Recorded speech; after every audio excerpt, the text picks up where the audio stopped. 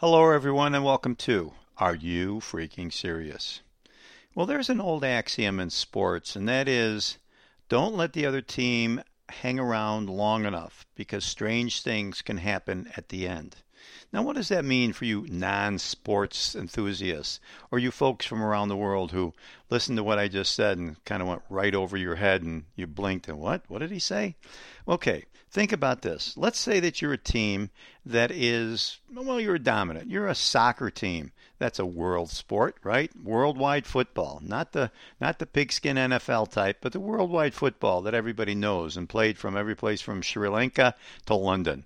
So you've got a team that's a dominant team, and they're playing against a kind of a team that's supposed to lose by 3, 4, 5 goals. But geez, strange things are happening in this game. By the time you're getting to the third quarter, the game is still tied. It's close, and you've allowed the underdog team to hang around. And by allowing them to hang around, something strange might happen at the end. A fall, a block, a check, something in the eye of the goalie, anything. And all of a sudden, the other team can win the game. So never let alone any other team, the underdog, hang around long enough. Now this brings me to what I want to talk about today because we hear about the green movement. And the green movement is really, I think they're the underdog movement. A lot of people think just the opposite. They think that they're the way of the world and way it's going to be.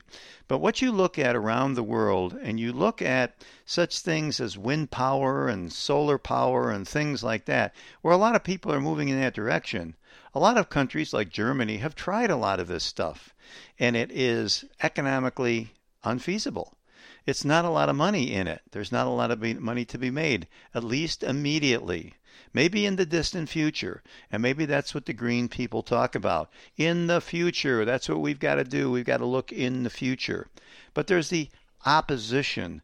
There's the hydrocarbon group that doesn't look into the future. Oh, yeah, they do, but they look at it and they go, they're still driving 1 billion cars on this planet.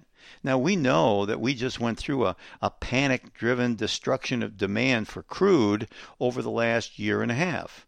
And so that has made different U.S. shale producers operate in a different way. You see, there's both the public and there's the private. And that's what I want to focus on. Because the public, they've got people to answer to. They've got stockholders that they have to answer to.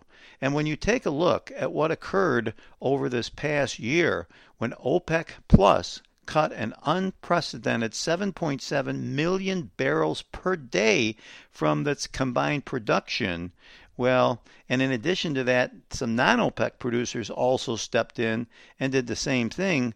Well, you would have thought by cutting that cutting that supply, that would have done the trick and make prices move up dramatically. Well, that's not what happened. As a matter of fact, what we saw was a situation where for the last year and a half, we've seen the United States producers hanging on by their thumbnails. The shareholders in a public company, they expect dividends. They expect income. They expect money to come forward. And if you're a large oil producer, if you're a Pioneer Natural Resources or a Devon Energy or even a Continental Resources, you've got shareholders who are looking for performance. That's right, performance. Not to just burn cash and move through it. The last time we were talking about burning cash was with the dot-com companies. I remember that when the peak of the dot-com was when, I think it was Business Week came out and said, the reality of burning cash. And that was the peak of the market for the dot-com. Everything was downhill from there. Well, this past year, we've been watching a burning of cash by these big, large producers. And they did it to boost production so that the United States could become the largest oil producer in the world. That's wonderful for a president like Donald Trump to proclaim it, but it doesn't make sense for shareholders who are looking for a return on equity. Okay, So the dividends didn't come in the size that the shareholders expected. And so all of a sudden, people were, may I say this, a little pissed off. That's right.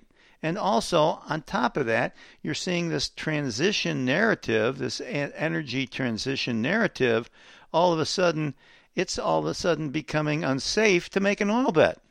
It's a changing energy world. But you say something, the public share drillers really only had one option. They had to start to deliver. That's right. And they have been doing it for the last several months. They have been delivering a boosted dividend.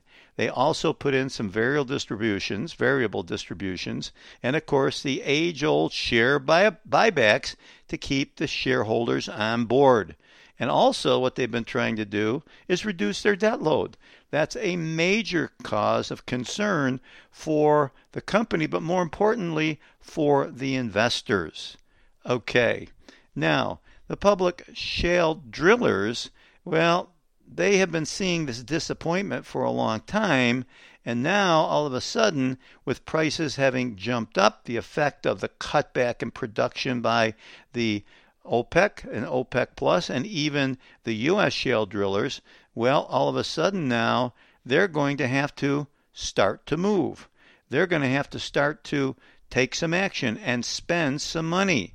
Why? Because the inventory of the drilled but uncompleted wells are shrinking.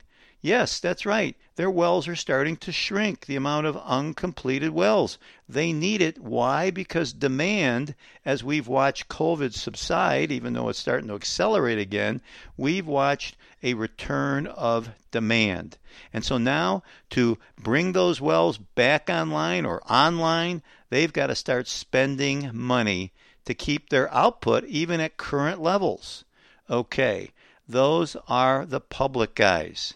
They've got to start to accommodate the shareholders, and they've got to look at the marketplace because you see at $50 a U.S. barrel, some of them are starting to make money. But when we get up to $70 where we are right now, above that $20 above that 50 level, shale oil is definitely profitable.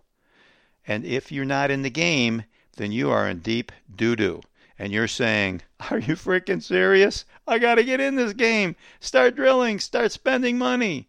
And you got to keep your fingers crossed that this thing is going to continue. Now, what about the private drillers?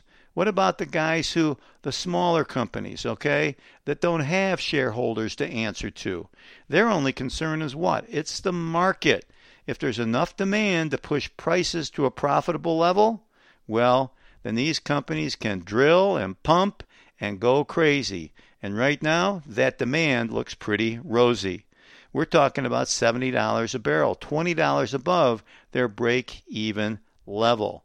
And so what do they look for? Well, since they are about half of the expected increase in U.S. crude oil production, and that, by the way, production is going to be up about 20% from the last year, we're talking about a pretty significant number.